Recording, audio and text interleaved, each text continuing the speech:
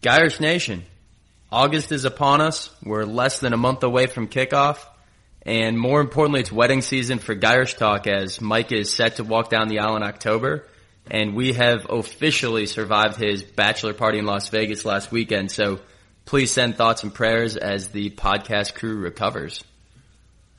You heard it here first. We are officially an IU Day Club Tiesto podcast. We're making a hard pivot. We actually had a great time there. That was one of the spots that we went to. Brett and I were talking about it before the show. But in all seriousness, we're getting pretty psyched for the upcoming season. Great timing for the Marcus Freeman hang-up video. Lots of Vegas connections. We were just in Vegas, so it's fun to mention some of these things. ND plays BYU in Vegas. I get married while ND plays UNLV at home. But right now, we have an important task at hand, and that's to preview the 2022 schedule. 12 games. We've boiled it down to 5 key questions, and we're going to alternate Q&A with rebuttals to get our listeners ready for ND's upcoming season.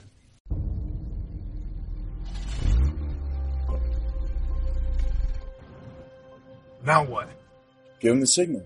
What signal? Flash your lights. Let him know that it's on. What's on? The deal. Coach, just do something.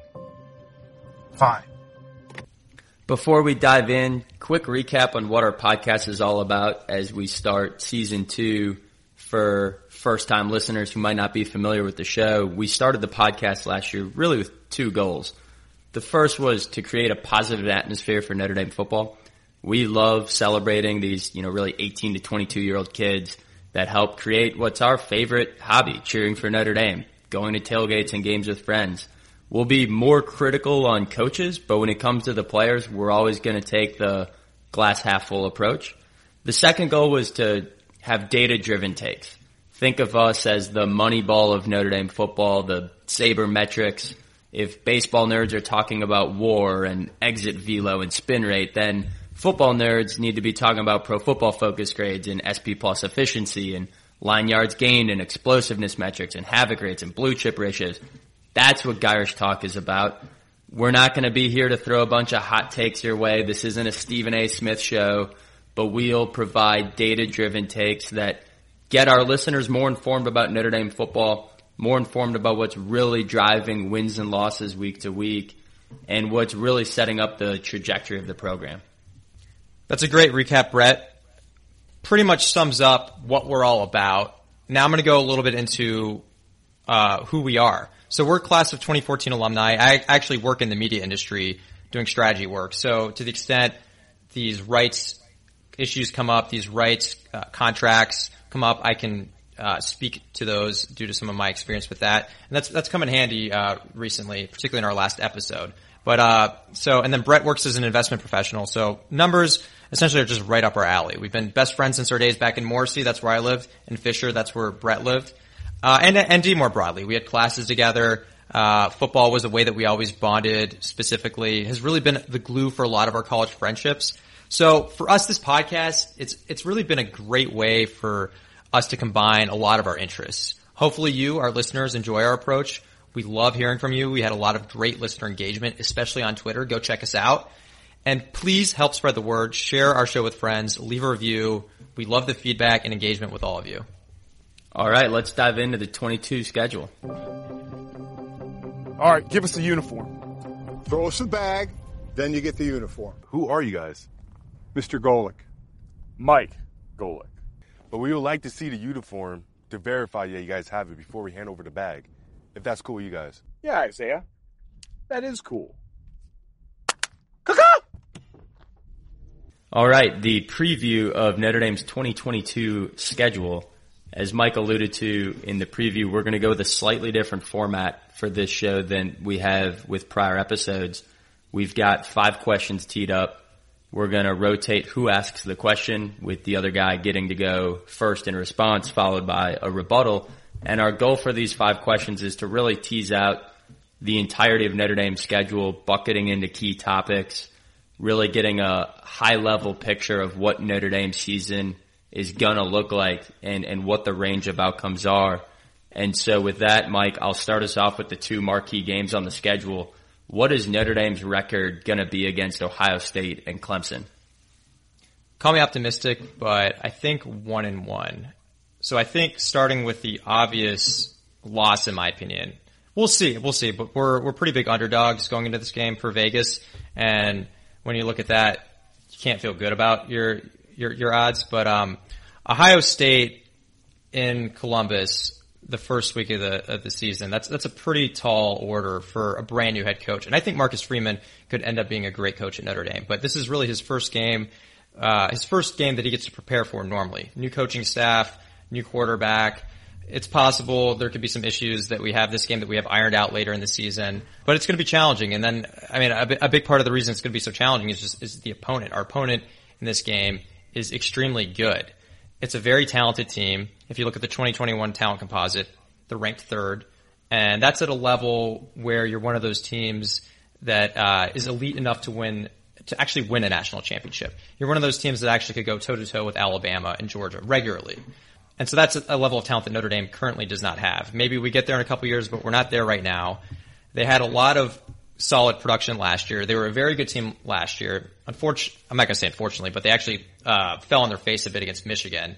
But beside that, they actually were a very solid team. And so you combine a really talented team, a team that performed well generally last year, had a couple moments where they fell off in key moments, and then you return a lot of that talent back, and that's a pretty scary team. And it all starts on the offense. So this offense, they have a rare combo of just talent across these skill positions. Like I said, a ton of returning production. They don't have as much at the receiver position, but that receiver position is loaded with talent, and it's a position that they've continually developed extremely well and continually sent people from that position to the NFL. So, but generally on offense, the gang is back together. And moving to the receivers a little bit more, you have Marvin Harrison Jr., Emeka Egbuka, don't know if I pronounced that right, Julian Fleming, and then, of course, Jackson Smith-Njigba, which hopefully I said that right too. These are all very highly sought-after receivers. They have big expectations. And so while some of them don't have as much returning production as you would find at some other teams, the expectation is that these guys will perform very well. And now next, another key component is who's actually throwing them the ball. And that's another pretty scary facet of their offense for Notre Dame's defense. And it's CJ Stroud. And CJ Stroud, I'd say he's a favorite for the Heisman.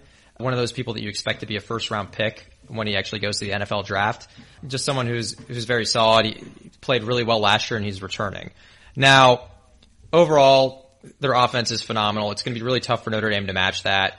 The positions that they're really strong at are some positions maybe I wouldn't say that we're weak at, but maybe ones that we wouldn't identify as clear strengths. I think some of our corners, it'll be interesting to see how they match up against Ohio State's receivers. If they do well, that bodes pretty well for our season, but I would actually be pretty surprised if we're able to lock these guys down. The one area where Ohio State has been a little weaker on, and this was their Achilles heel last year, is their defense. And particularly their linebackers didn't tackle very well. You saw this a lot in the Michigan game. But a lot of people think that may have something to do with their scheme from last year. They got a new defensive coordinator, Jim Knowles. He coached a top 5 unit at Oklahoma State. And then while it wasn't a bad unit. It was actually overall solid, just not as good as you would expect from a team as good as Ohio State is. So you have a new coach coming in. They're returning 7 starters. I think the expectation is someone like Jim Knowles. There's some criticism of him in the past is that it's taken him a little bit of time to ramp up to get his defense going, but that's been with a lesser talent level. At Ohio State, he's walking in to a defensive roster that's loaded with talent. So I would think he's going to be able to actually make quite a bit of progress here and get that defense going pretty fast. I do think one way that Notre Dame could possibly go against what I'm predicting here is if Ohio State comes out a little flat on their face in the first game. There's obviously risk for us to do that as well. But that's one way. Maybe their defense is a little flat. Maybe we can catch them by surprise a little bit. But this offense should be humming. And again, the Horseshoe is a tough venue. First time head coach. It seems a tall order, in my opinion. Moving to the next game, which is Clemson. And so this is a home game that we have in November. This is the other big matchup on our schedule.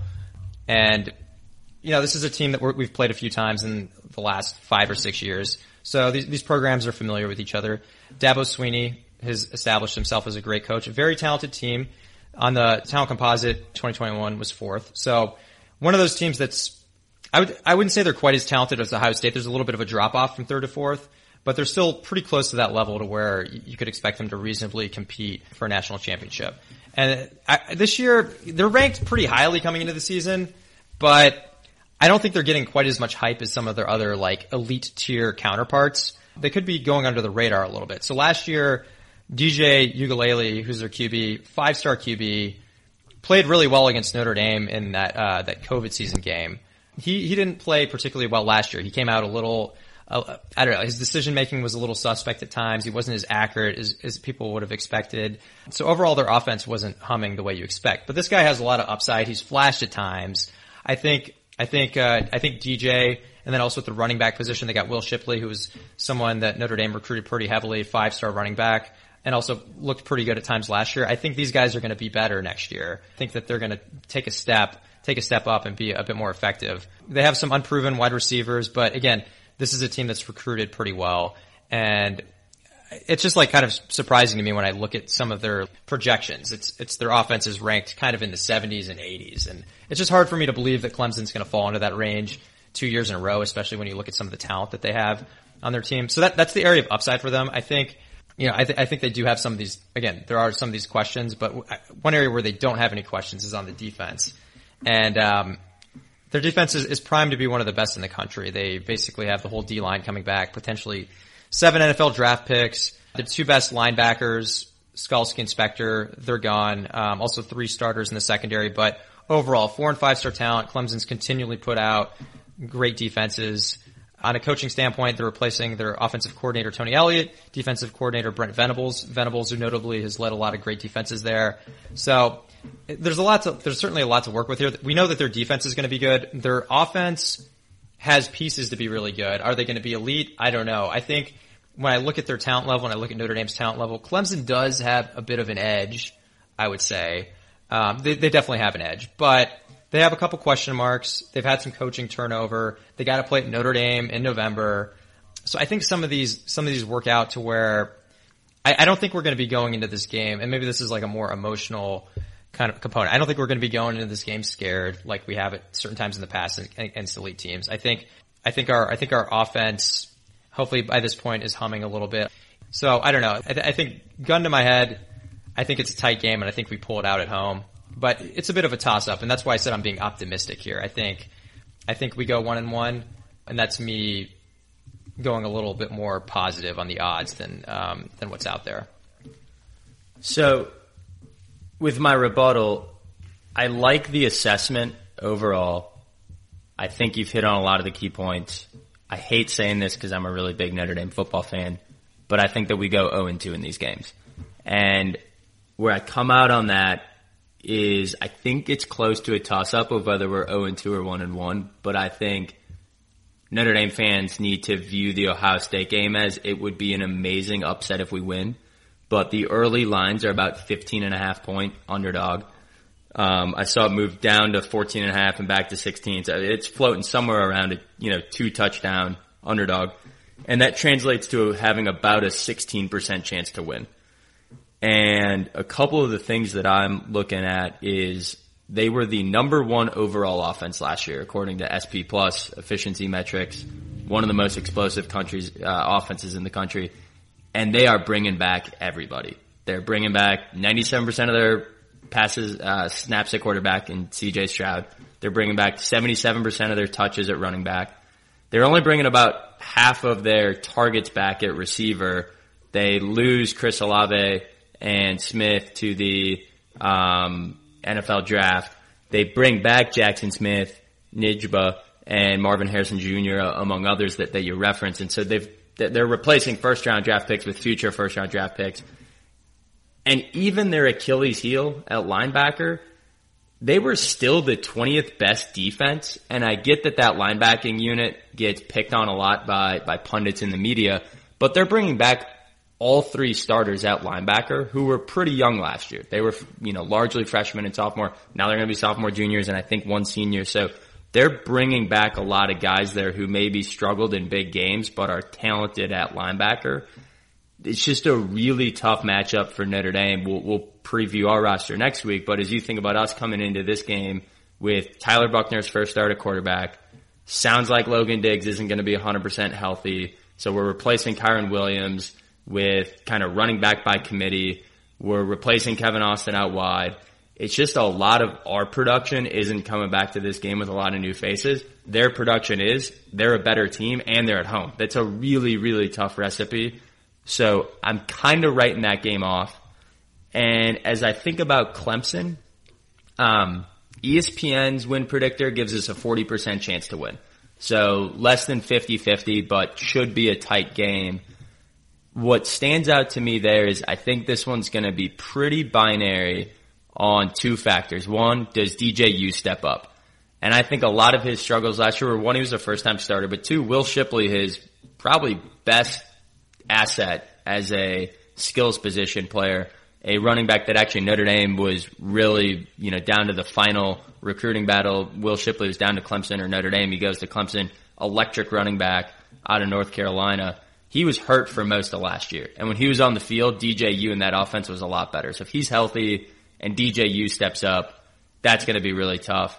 And then I think it's a question if Dabo can keep this train going with two coordinators that are new to his system. For a guy who's had Tony Elliott and Brent Venables on his sidelines with him for pretty much his entire tenure as the head coach of the Clemson Tigers. But they have until November 5th to figure that out.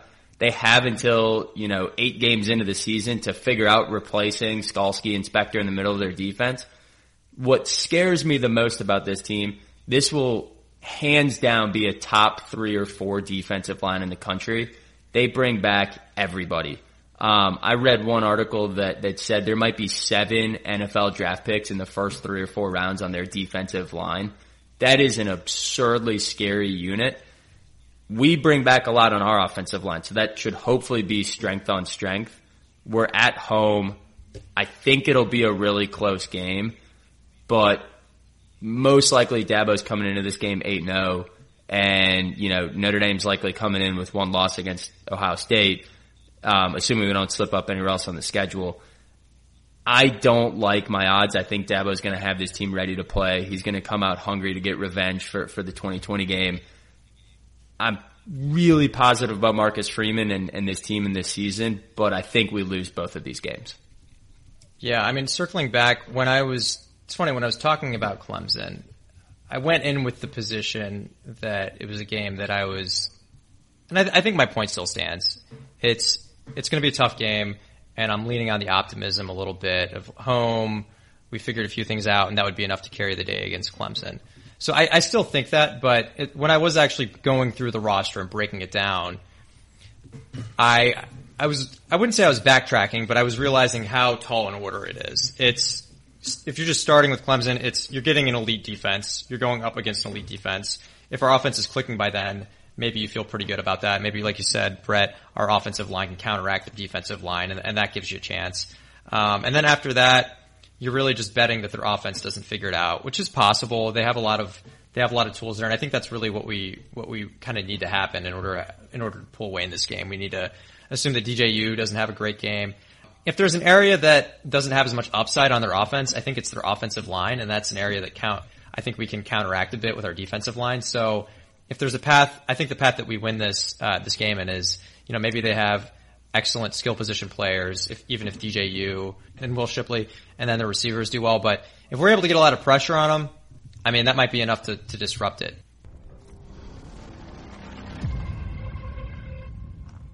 Is this some type of joke?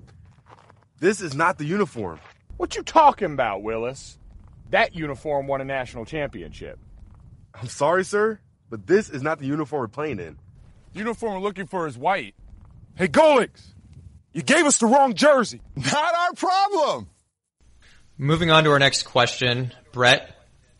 So we have our Tier 1 games, Ohio State, Clemson. Those are the really tough ones.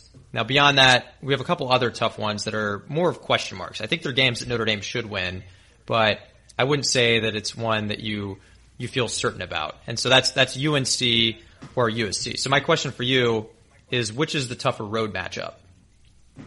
Yeah, great question. I know I was the pessimist in the last question on the rebuttal. I do think Notre Dame wins both of these games.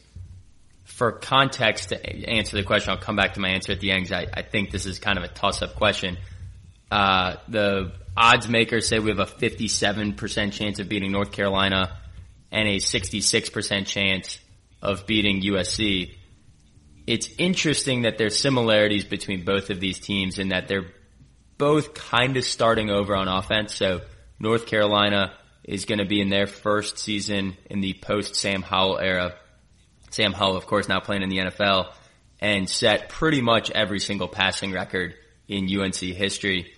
And then at USC, in comes Lincoln Riley, in comes Caleb Williams at quarterback, in comes Jordan Addison, the top wide receiver in the country last year, the Biletnikoff Award winner from Pittsburgh, and out goes pretty much the entire offense.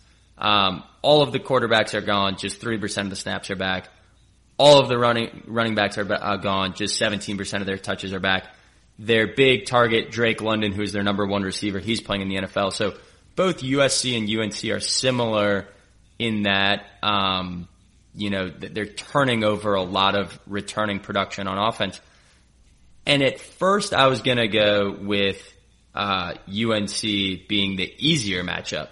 But as I dug into it, I think that Lincoln Riley is a long ways off from having success in USC. There's a lot of energy around the program. They've brought in a lot of talent and transfers. But this is a program that had 10 commits in their freshman class. Most committing classes have like 20 to 25, and they only got 10 in this freshman class, despite all of the splash and all of the pizzazz of Lincoln Riley and all of the headlines he makes. They don't bring in a lot of depth. They needed 20 transfers to fill out their scholarship players. And I get it. Some of them are Caleb Williams, who's a 5-star quarterback recruit at Oklahoma. I get it. Jordan Addison, arguably the best wide receiver in the country. But 20 transfers who are new to this program, plus 10 freshmen. So over a third of their scholarship players in their depth chart are going to be in their first season at USC. And most of those transfers are because they couldn't get a starting job wherever they were before. Maybe not the case for Caleb Williams. He follows his coach. Definitely not the case for Jordan Addison. He follows the bag of cash for the NIL deal to USC. But for a lot of this roster, that's the case. And it's just as bad on the defensive side of the ball. They are only bringing back 50% of the snaps on defensive line, 38% of the returning production at linebacker, and 29% at secondary. And that was a defense that ranked 106th in the country. So Lincoln Riley can come in and do whatever he wants to make this offense great. They were an abysmal defense last year, and don't bring back anybody. So arguably that's only going to get worse. So I think Notre Dame's going to have a really great place at the end of the season in California, playing for a lot on the line. And I think at that point in the season, especially if depth issues turns into injury issues, I like our odds against USC. Now, North Carolina, by the way, is kind of similar on defense. They were the 101st most efficient defense last year. But what I like a little bit more about North Carolina is they do bring back quite a bit. They bring back 78% of their defensive line. Now I get it. They allowed 32 points per game last year, but they have 7 starters back. It's anchored on their defensive line. And while they replace Sam Howell, they're gonna have a lot of support around their incoming quarterbacks. They got a 3-way quarterback battle between Jacoby Criswell, Drake May, younger brother of Luke May, I believe, and Connor Harrell. But they have an All-American wide receiver, Josh Downs, who's gonna be staying. He torched Notre Dame last year. He kind of single-handedly kept him into that game. And so I think we get the job done against North Carolina. The last 2 years we played North Carolina, and they were both supposed to be, close games. And 2 years ago, Notre Dame outscored them, I think, 17-0 in the second half. Last year we beat them 44-34, and the score was not nearly as close as the game actually was. So Notre Dame's taken care of business against UNC before. I think they do so again, but Mack Brown has his program in a much more stable place with more production coming back at key positions, especially on defense. And I think that's going to be a trickier road game for Marcus Freeman to navigate than going to Southern Cal. Yeah, Brett, I agree a lot I agree a lot with what you said. I do think I've been leaning a little bit more the other way though. Looking at both teams, USC, there's certainly, I think, both these teams are a bit boom or bust. I think particularly USC. USC is the definition of a boom or bust team. I think what tilts me more towards USC being the tougher matchup is they just have the potential for an elite unit. So someone like Caleb Williams could easily be a top 3 QB in the country. Jordan Addison, we already know he was the top wide receiver last year, and he's only going to get better. They have Mario Williams, Taj Washington, Gary Bryant. Their passing attack could be one of the most elite aspects of any offense throughout the country. Their offensive line has been serviceable. I think it'll be, I think that's something that people kind of pick on sometimes. It's been better than expected. I don't think that's going to hold them back. But I think overall this offense could be humming and could be maybe similar to what we saw in Oklahoma. Are they going to be able to do that right out of the gate? I mean, with some of the pieces they have, honestly, they might. And by the time they're playing Notre Dame, I think that aspect's going to be good. But the question mark is the defense. And I agree with you there. I don't have any conviction that their defense is going to be any good. I guess supposedly their defensive line is supposed to be the one aspect of the defense that might be okay. But other than that, there are question marks everywhere. So it might be a situation where their defense is going to be porous, but their offense is so good that it keeps them in most games and they win most games. And we've seen plenty of examples of teams that are these just very one-sided teams. It's all offense or it's all defense. I think there's a pretty good chance USC could be one of those. But when it's really extreme and when you're really elite in one of those aspects, a lot of times that can be enough to win a lot of games. Oklahoma is a good example of that. And so I think USC could do that. And I think that's why I'm leaning a little bit more towards USC. Whereas UNC, on the other hand, they're replacing some key pieces. Obviously, they're replacing Sam Howell. I think that's a pretty big deal. And then they're also replacing their top back from last year. So their offense was really good last year. I think their offense will still be good this year, but those are some key pieces that are gone. Like you said, they still have that wide receiver from last year who was Josh Downs. Josh Downs, he was just torching us last year. So they still have him. Their QB, maybe their QB will be really good, but that's a bit of an unknown. One thing we do know is that we think that it's a pretty good shot that their offensive line's not going to be great. And so I think when you combine all that, their offense was very close to an elite level last year. I would be surprised if it is this year. And then their defense was similar to USC's level last year. Maybe they'll improve a little bit this year because they have more coming back. But I just think I'm looking at still a pretty bad defense and maybe an above average offense, whereas USC's a bad defense, but potentially one of the best offenses in college football. And I think for me, that's enough to make me nervous about USC. Now, another risk factor with USC is, as you mentioned, their depth. So if they have a bunch of injuries, they're probably not going to be able to weather that as well as some other teams. So unfortunately, which happens in college football a lot, injuries can have a pretty big impact. That's something that could come into play here. But aside from that, I'm inclined to go with USC in this situation. Totally get that view. Can definitely argue this one either way. If you said, who's the better coach right now in college football and what team will have the better quarterback, that's USC. And at home, that'll win you a lot of football games. So definitely see that view as well. And Marcus, maybe you should talk to Doug.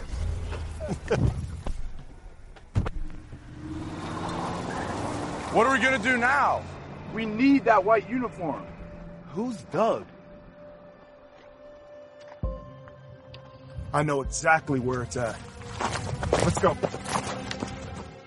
Going to our third question. So there's 8 other games on the schedule, and frankly, none of them should be that interesting for Notre Dame. We have at least an 80% chance to win each of those games, which really means you should be a 2-score favorite in all of those games. The matchups are BYU, Syracuse, Marshall, Boston College, Stanford, Cal, Navy, and UNLV. So, Mike, in those 8 games, which one of those teams concerns you the most? Which one's a trap game that could be, I hate to say it, but the Tulsa or South Florida of the Marcus Freeman era? What's the one that our listeners should be most on the watch out for? From my standpoint, it's BYU. I just think they're one of those teams that could be pretty easy to sleep on a bit. We do have a bye week leading up to this game, so that helps. This game is in Las Vegas, so we have to travel, but we do have the bye week, so that counteracts it a little bit, I think. That makes the travel a little bit better from that standpoint. But if I'm looking at teams that aren't up to Notre Dame's talent level, but we'll just play a perfect game. And I think that's what it comes down to in a lot of games like this. Like even if Notre Dame doesn't play great, even if it's not the best game, for teams that have a much lesser talent level than us, a lot of times they need us to not play well, but they also need to have a perfect game. And if I'm thinking about that, BYU seems like one of those teams that actually is capable of doing that a little bit more than other teams. They're number 2 in returning production, according to some metrics. So a lot of experience. You have just guys on the roster who know what they're doing. We're going to have I think our defense should be really good this year, but BYU should have a ridiculously efficient offense. They bring back their QB, Jaren Hall, and they bring back the entire offensive line. As I said before, battle tested. They'll have played a number of tough matchups before this. And then on defense, they have a lot coming back, as well. They had some injuries last year, but they're deeper and they have a lot of guys coming back. So I think overall, they're not as talented. They're not even close to as talented as Notre Dame. They're 94th in the talent composite. And I think we're 12. I think that's what Notre Dame's at. So huge gap there, but this is, if I had to pick a team that's going to optimize their potential, this seems like one of those teams. And again, it's just a weird game. It's in Vegas. It's in the desert. It's just kind of like in that middle part of the season a lot of times where some guys maybe be starting to get worn down. We could potentially overlook them. Hopefully that doesn't happen, but I would say this is one that gives me a little pause. So finally, we're 3 questions into the show, and we get one that we agree on. I 100% agree. I think this is previewing maybe our next question, but I think Jaren Hall is a dark horse for Heisman. What I really like about BYU, they were the 14th most efficient team according to SP+. They graded out as the 3rd best team according to Pro Football Focus. And as you alluded to, they bring back their star quarterback, and they also support him by bringing back 85% of the production from their offensive line, which, by the way, ranked number 2 in the country in pass blocking and number 9 in the country in run blocking. It's really hard to see offensive units, offensive line, especially kind of on the outside edge of the Power 5, if you will. You know, BYU's a good program. They're not really a Power 5 program. To be grading out that well is really impressive. And then a ton of experience on defense. I don't know how great they are on defense, but they bring back a lot of experience. I think they pair it well. It's a very aggressive attacking style defense that I think pairs well with their offense. I think this is a scary game for Notre Dame. I think it's a trap game. We should 100% be a mismatch for them in talent. We will just have way more 4-stars on the field than BYU will. We should win this game. But right now, and I'm seeing these projections saying Notre Dame's going to win 80% of the time against BYU, and that probably means we're a 12, 13 point favorite. I don't buy that. I think, we might be a 1-touchdown favorite, and it's a game that, a couple of, lose the turnover battle, a couple of dumb penalties, and this could get close in a hurry against a dangerous offense. So BYU scares me, but we should spend a few minutes ticking through the rest of the schedule. I'm going to start with the teams with very quick hits that I think have no chance of beating Notre Dame. I'm going to start with Syracuse. It's kind of an interesting game. We're on the road. They've got a really good running game coming back, possibly the best, run game in the ACC, and they return 8 starters on offense. That being said, they return 8 starters on offense that weren't good last year. They were the 81st most efficient offense in SP+. They also bring back 8 starters on defense. So Syracuse could maybe be interesting because they bring back 16 starters. But this is, really a game that I just don't see them matching up on the talent level. Kind of a bottom barrel ACC team. Next on the list, Navy, Ken Yamadololo. This is probably his last run at Navy. He's definitely on the hot seat. He's 7-15 in the last 2 years. They were one of the worst efficiency teams last year. The triple option just not working anymore. It ranked 115th in the SP Plus offensive rankings last year out of 130 teams. And, across the board, just no unit was really even a top 80 unit. So there's just nothing for this roster to hang their hat on. Just less talent than Notre Dame's going to have. Notre Dame should be heavy favorites. Next one I'm going to tick through, Marshall. I'm actually really bummed about this game. The Thundering Herd were a really fun team last year through 8 games. They then had some injuries. They lost 3 of their last 4. Their quarterback, who is one of the best QBs, Grant Wells, one of the best QBs in the MAC conference, goes and transfers to Virginia Tech, where he might not even be the starter there. And then their coach left.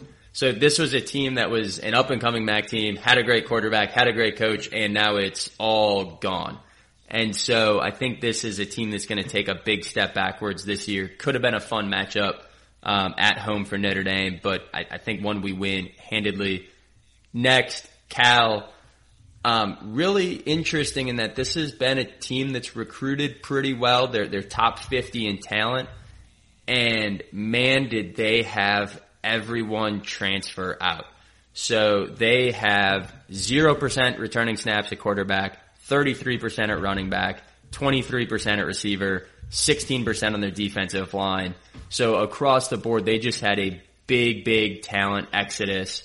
In fact, their best running back, Chris Brooks, will be playing Notre Dame, but wearing a BYU uniform, not a Cal uniform. So Cal just lost way too much talent. I think that this is definitely going to be a rebuilding year for them.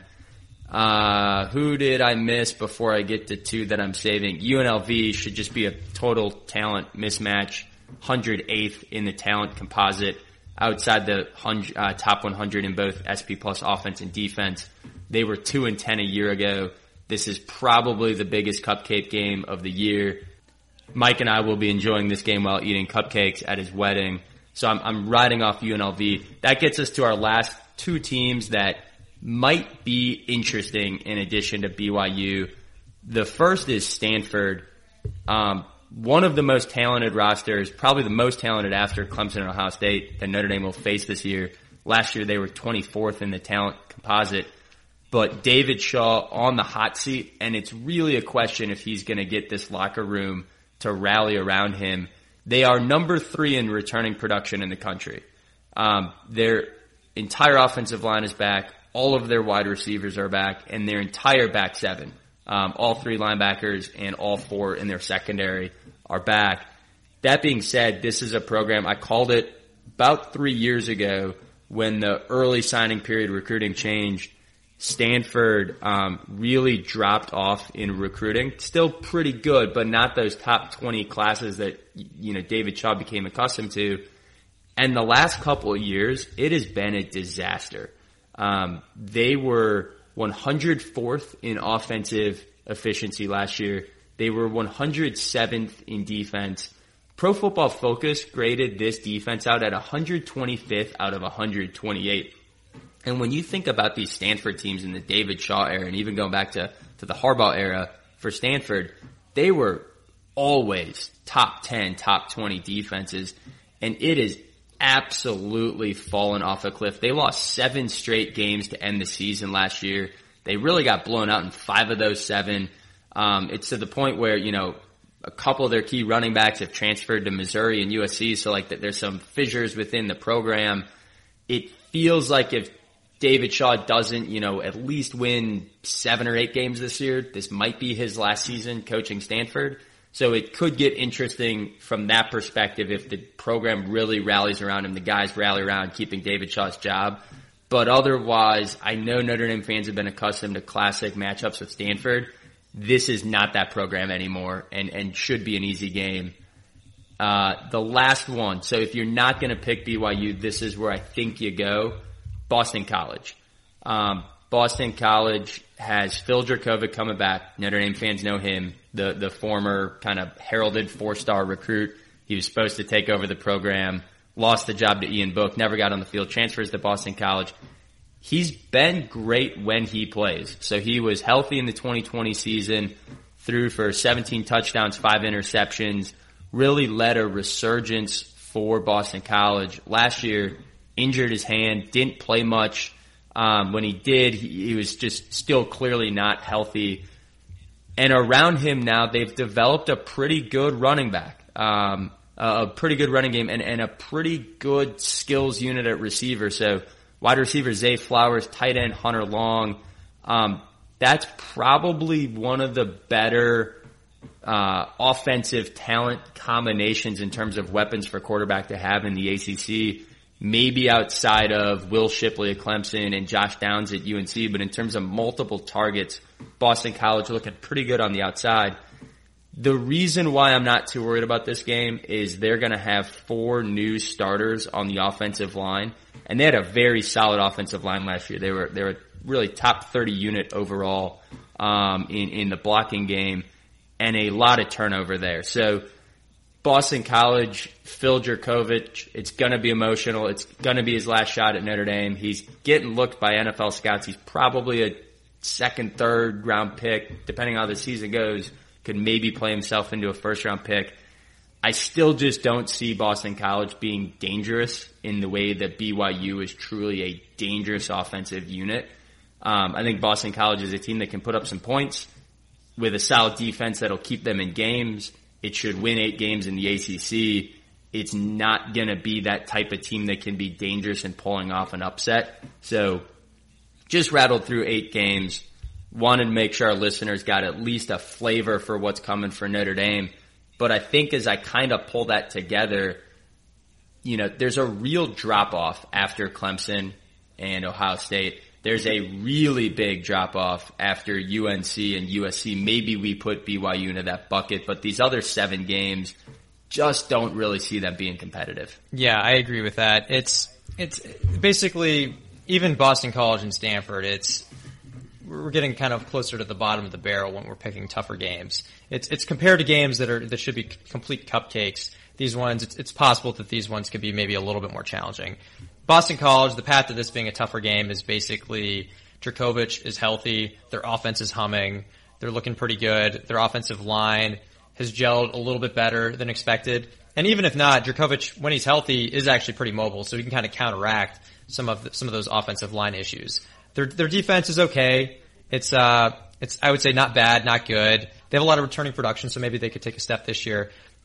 So I think the path here for this being a challenge to Notre Dame is, again, Jurkovec looking really good, playing like a second round pick, maybe playing up to a first round pick.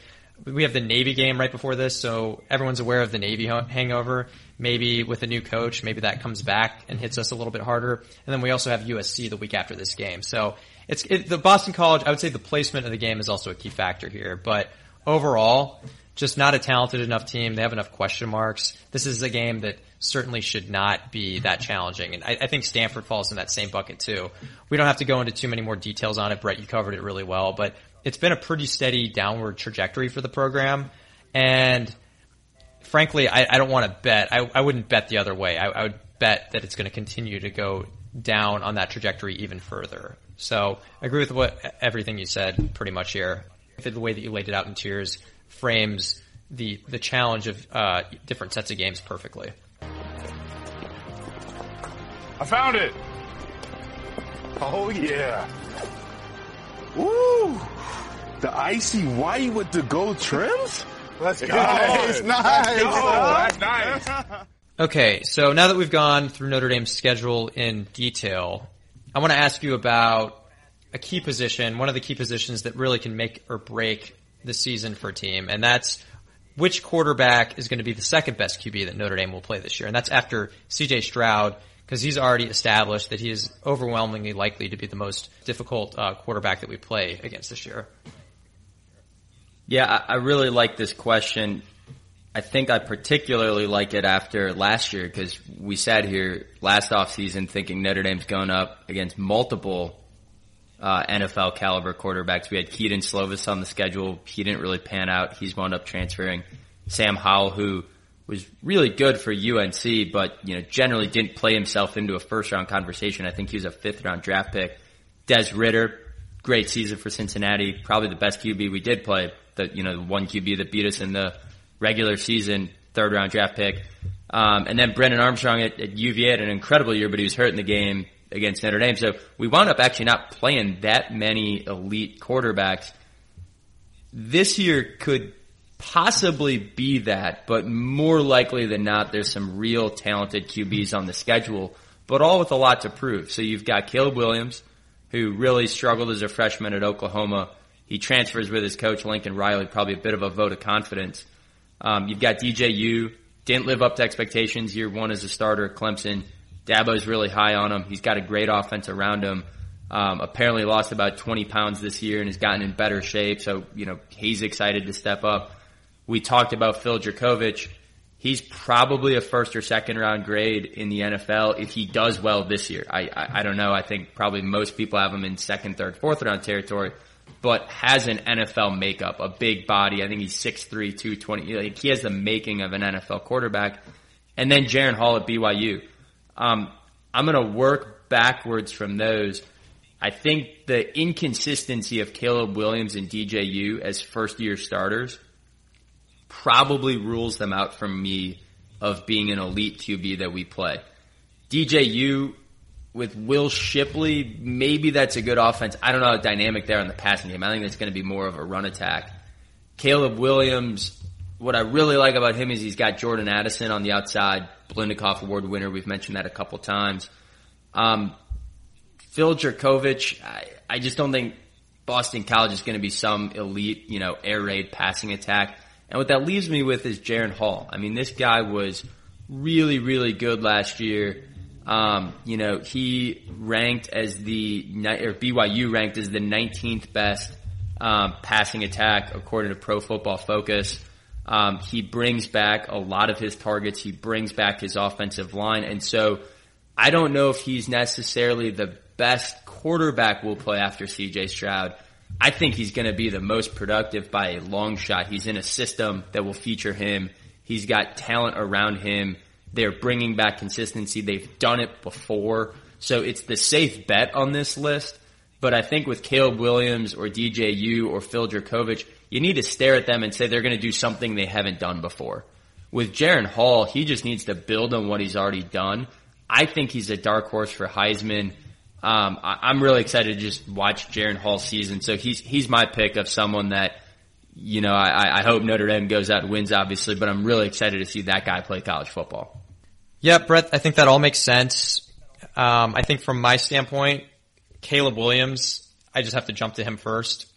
He certainly had his moments where he looked like a freshman early on in the year. He had his moments where he looked indecisive, made some bad decisions, but this is a guy who was one of the most highly touted recruits coming into Oklahoma, a 5-star recruit. And when Lincoln Riley left, a lot of fans, the next thing they looked at, they're like, okay, what is Caleb Williams going to do? Hopefully, if he stays, then I'm going to feel a lot better about the next season. And he left, and obviously that's something that stung quite a bit. It's worth pointing out that in the second half of the season, while he was inconsistent earlier, he played about as well as any quarterback in the country. So some of that 5-star potential was really starting to flash by the end of the year. And I think he's going to continue that this year at USC, especially now that he has the supporting cast that he does at the Trojans. Now, moving on from Caleb Williams, I think someone like DJU, he's another guy who has a lot of high potential. He has a really strong arm, slimmed down a little bit. He's flashed at times. I still haven't seen quite enough to think that to really bet that he's gonna take that step. I think there's a good chance that he will, but he hasn't shown me anything overwhelmingly convincing yet that says that he will. Phil Dracovic, I think if you told me he's going to be healthy for the whole year, I think he'd be my pick for the next toughest quarterback to play against after Caleb Williams. I think he's established that he can play at a high level. He's mobile. He has a big arm. Like you said, Brett, he's projected to go in the first 3 rounds. If he's healthy, he could possibly play himself into the first round. So for me, if he's healthy, I would say he's going to be the third toughest QB that we would play. Jaren Hall for BYU, someone who maybe doesn't have the same upside as some of these guys, but just a really efficient, smart player, someone who's going to put up big numbers, especially against some of the competition that they have. I think for me, he's someone who may actually put up the biggest numbers, but is he someone who would put up those numbers against elite competition? Maybe not. Maybe he gets exposed a little bit more there, but overall I think he's someone who's going to be extremely productive. So I think if you asked me to do a ranking, I think Caleb Williams, I think he'll be the second toughest QB that we play against. After that, I'm going to go with Phil Dracovic, assuming that he stays healthy. Then after that, Jaren Hall. And then DJU, I just haven't seen enough from him to be convinced that he's gonna take that step. He easily could be someone who skyrockets to where I have Caleb Williams, but I've seen a little bit more from Caleb Williams at this point to think that he's gonna play at a high level. So I'm now rethinking all of this. I just pulled up a Sports Illustrated article that showed betting odds for next year's NFL draft. Phil Dracovic has the 5th best odds of going first overall in the draft next year. And at least according to Sports Illustrated, one source, he's a first round draft pick grade. So, Dracovic definitely drawing eyes of NFL scouts.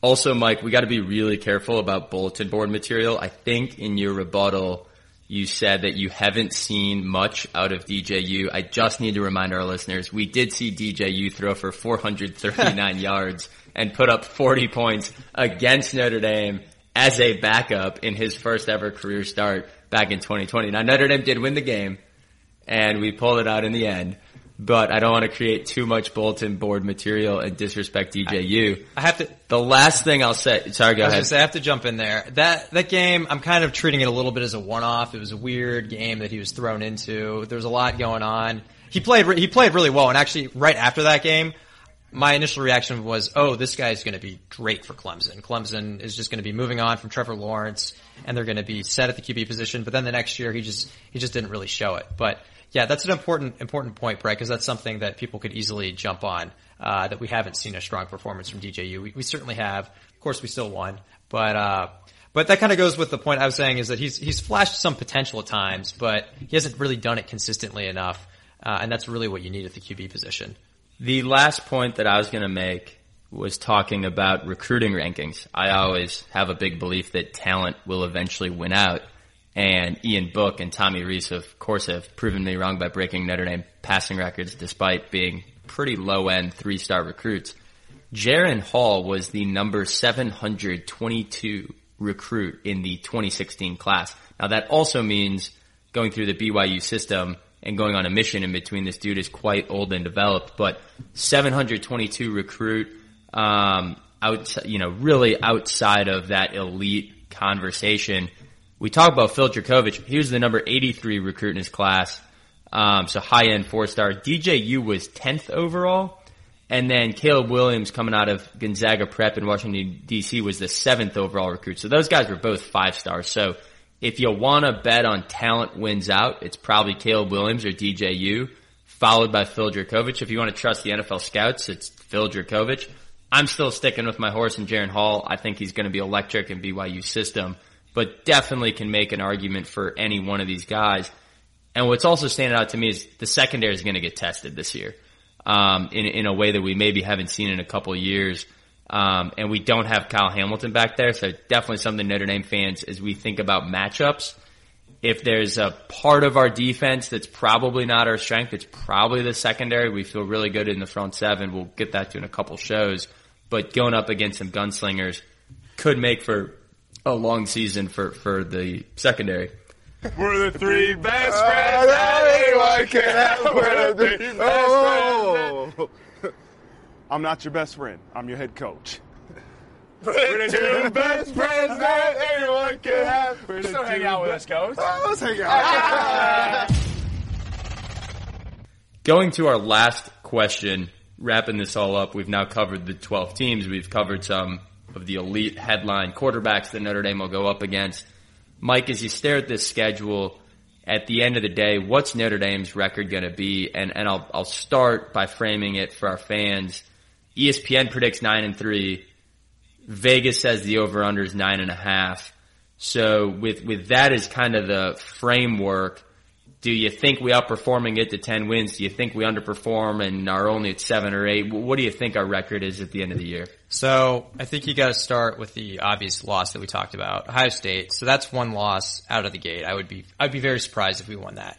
Now, moving on to the next tier, I think it's possible one of those teams ends up being a surprise and ends up being better than expected. Maybe it's USC. Maybe USC has that elite offense that I'm talking about. Like I was saying with Caleb Williams, he was a very high-end recruit. I think you said he was number 7 in his class. And at the second half of last year, he was playing like a 5-star quarterback. So if you have someone back there who's just lighting up defenses, has great receivers, has good backs, the offensive line's doing fine, even if their defense is not great, I think there's some real risk there that you could drop that game, especially if you're playing on the road. So I'm going to predict that one of those teams, either USC or UNC, end up actually being better than expected, and that could be another loss. Now, beyond that, this is where I'm a little torn. So I think I have 2 losses between our Tier 1 elite, most challenging games, and then our Tier 2 teams that could surprise and have some talent. They basically have enough on hand to be frisky, and we'll just see what happens. If they ended up being bad, that wouldn't be a surprise either. So between those, I got 2 losses, and then our next category, it's games that we should just win. Games that we shouldn't drop. These are games that Brian Kelly would always clean up in for the most part. Maybe not as much earlier in his tenure, but certainly once he got the team going after the 2016 season, these were games that we pretty much never lost. So the question is Marcus Freeman going to be able to do that as a first time head coach? And I go back and forth on it a little bit, but I think there's a lot that goes into being a head coach that you can't even anticipate. It's how you manage the roster, how you manage injuries, how you manage motivation. I gotta feel that there's one game in there that we just, for whatever reason, it's just not our day. We don't show up. Maybe it's BYU. We've talked about BYU. That seems like a game where easily we could just not have it that day. And then BYU plays an extremely efficient, productive game that works pretty well against us. So I think taking scope of all that, my prediction is 9-3, which is frankly not a bad result for a fairly tough schedule with a first time head coach. I would not be mad with 9-3. If we got 9-3, I think I would actually, and say Buckner played really well down the stretch, and we had some other questions that kind of showed up that were answered by the end of the year. I think I would actually feel pretty good about that. Of course, you always want to make the playoff. You always want to contend for a championship, but first time head coach who's shown a lot of juice on the recruiting trail, if he goes 9-3 against, again, like I said, a tough schedule, that's my prediction, and I would actually be okay with that. So as I started prepping for this show and researching and going through the schedule, my immediate reaction was 8-4. And the rationale for it was first game, Ohio State, 16-point underdog. If that record if that holds true and you lose by 16, right? So you kind of get blown out in your first game as a head coach. You lost the Fiesta Bowl. Like, there's probably some wind out of the sails of the program. I was thinking Clemson's a loss. I talked about that out of the intro. I was initially thinking, Lincoln Riley, end of the season, they're getting momentum going. Notre Dame's not in the playoff, doesn't have anything to play for. Don't know about that one. And then somewhere along the way, first year head coach, something dumb happens. First year starter QB, whatever. Something just happens that maybe doesn't happen in the well-oiled Kelly 10-win machine. And we go 8-4. So that was my initial reaction, was take the under. I'm now flipping this around, by the way. I started off the show saying we're going to go 0-2 against Clemson and Ohio State. I'll stand by that. I'm now going to take the positive side of why I think Notre Dame goes 10-2, and it's the setup of the schedule. One of my favorite college football podcasts is The Solid Verbal. Big fan of Ty Hildebrand, if he's listening, a fellow Notre Dame fan. If you want to learn more about college football more broadly and like something that's maybe a little less data intensive than this and is more of a jovial, humorous show, highly recommend The Solid Verbal. It's great. They talk a lot about schedule, kind of matchups or timing. For example, a sandwich game is, if we go Ohio State and then Syracuse and then Clemson, Syracuse would be the sandwich game, and maybe it's, a letdown look ahead. You got a letdown after Ohio State, you're looking ahead to Clemson, you're not bringing your A game, and you slip one up against Clemson. Or just in general, like a look ahead game where, you're not paying attention to Boston College because you got Clemson next week and Phil Jurkovich torches you. Well, this schedule sets up really well for Notre Dame. So after Ohio State, we're going to come back and we're going to get Marshall at home, Cal at home. Those should just be automatic wins. So by the time we get to UNC, we'll be 3 weeks removed from Columbus. We'll have caught our breath. We'll have 2 wins under our belt. We'll be feeling better about the trajectory of the program. And then we get a bye week to prepare for BYU. You mentioned that, Mike, when you're going over the BYU game. So we'll be well rested for BYU, 2 weeks to fully focus on that. And then we're going to come back and we're going to have another easy stretch. Stanford, UNLV, Syracuse, 3 what should be very winnable games leading up to Clemson. And then after Clemson, that could be a very, very physical game. We're going to come back and get Navy, and that should just 100% of the time be a win and really get a chance to catch our breath before going into Boston College and USC to close out the year. So my gut tells me that setup where it's not big game after big game or even every other week, but just really nicely spaced out, home games are well timed, that should prevent the South Florida or the Tulsa from happening. Do we lose one at USC or UNC? I don't know, but we shouldn't. And after those 4 games, there's just not a team on the schedule where Notre Dame won't be a double-digit favorite. So you're really saying among UNC, USC, Clemson, Ohio State, I think we go 0-2 in the 2 hardest games. I think we go 2-0 in the 2 easiest games. And I'm increasingly confident that Notre Dame's going to go 10-2 this year. I know that's a big take. I know it's a big take coming from a guy who also started the show off saying that we'd lose our 2 biggest games. But overall, getting more and more excited as this season ramps up. And I haven't mentioned it yet because we're saving it for next week's show. This might be the most excited I've ever been about an offensive line unit at Notre Dame. I'm really excited to dig into those guys. If you have 5 great offensive linemen, that will win you football games that you otherwise, rest of the team isn't playing well, but the offensive line just controls it. So I think that's another element that wins that trap game, that wins that clunker where we don't bring our A game. I think Notre Dame pulls out 10-2. I'm going to take the over and be glass half full on this one. Yeah, I think that's a fair point. I think this is a point we've mentioned before in the past, and this is something we're going to mention when we go deeper into the roster. But when you're really strong on the trenches, that really limits I would say the volatility that your team shows at times. Like you said, you can just physically dominate teams. And those are 2 areas that we're very strong in, the offensive line and the defensive line. So against lesser opponents, hopefully you can just bully them. And so I think 10-2 is fair. I still kind of come back to the first time head coach, first time, quarterback. It's just the prospect of us playing a lesser team and Buckner just throws a couple picks. The team's a little rattled. We're not showing up. It seems like there's a little bit more risk there with some of these games than we've had under like the very steady tenure of Brian Kelly over the last 5 years. So, but we're pretty close, 9-3, 10-2. I'm a little more negative, I guess. Although, which is funny to say because I sounded more positive when we were talking about our toughest matchups. And yeah, you got a little bit more positive, kind of as we went throughout the show. For sure. So that wraps up our show for this week. 1 segment just on the schedule. We're going to be back next week with the offense, previewing the offensive side of the football. The following week, we'll come back and talk about the defensive side of the football. That will then lead us right into Ohio State. We're 25 days away at time of this recording. And so gearing up for the season, but we've got 3 more preview shows for you. And the last thing I'll leave the show with, August 16th, Netflix, the Manti Te'o Catfish show comes out. We'll see how it goes. Mike and I got some thoughts to weave that into one of the next shows. So be on the lookout for that in one of our upcoming podcast shows to dig into our experience of Manti Te'o on campus during that whole saga when we were undergrad students. But with that, it's a wrap, and we'll be back to discuss the rosters next week. Garish.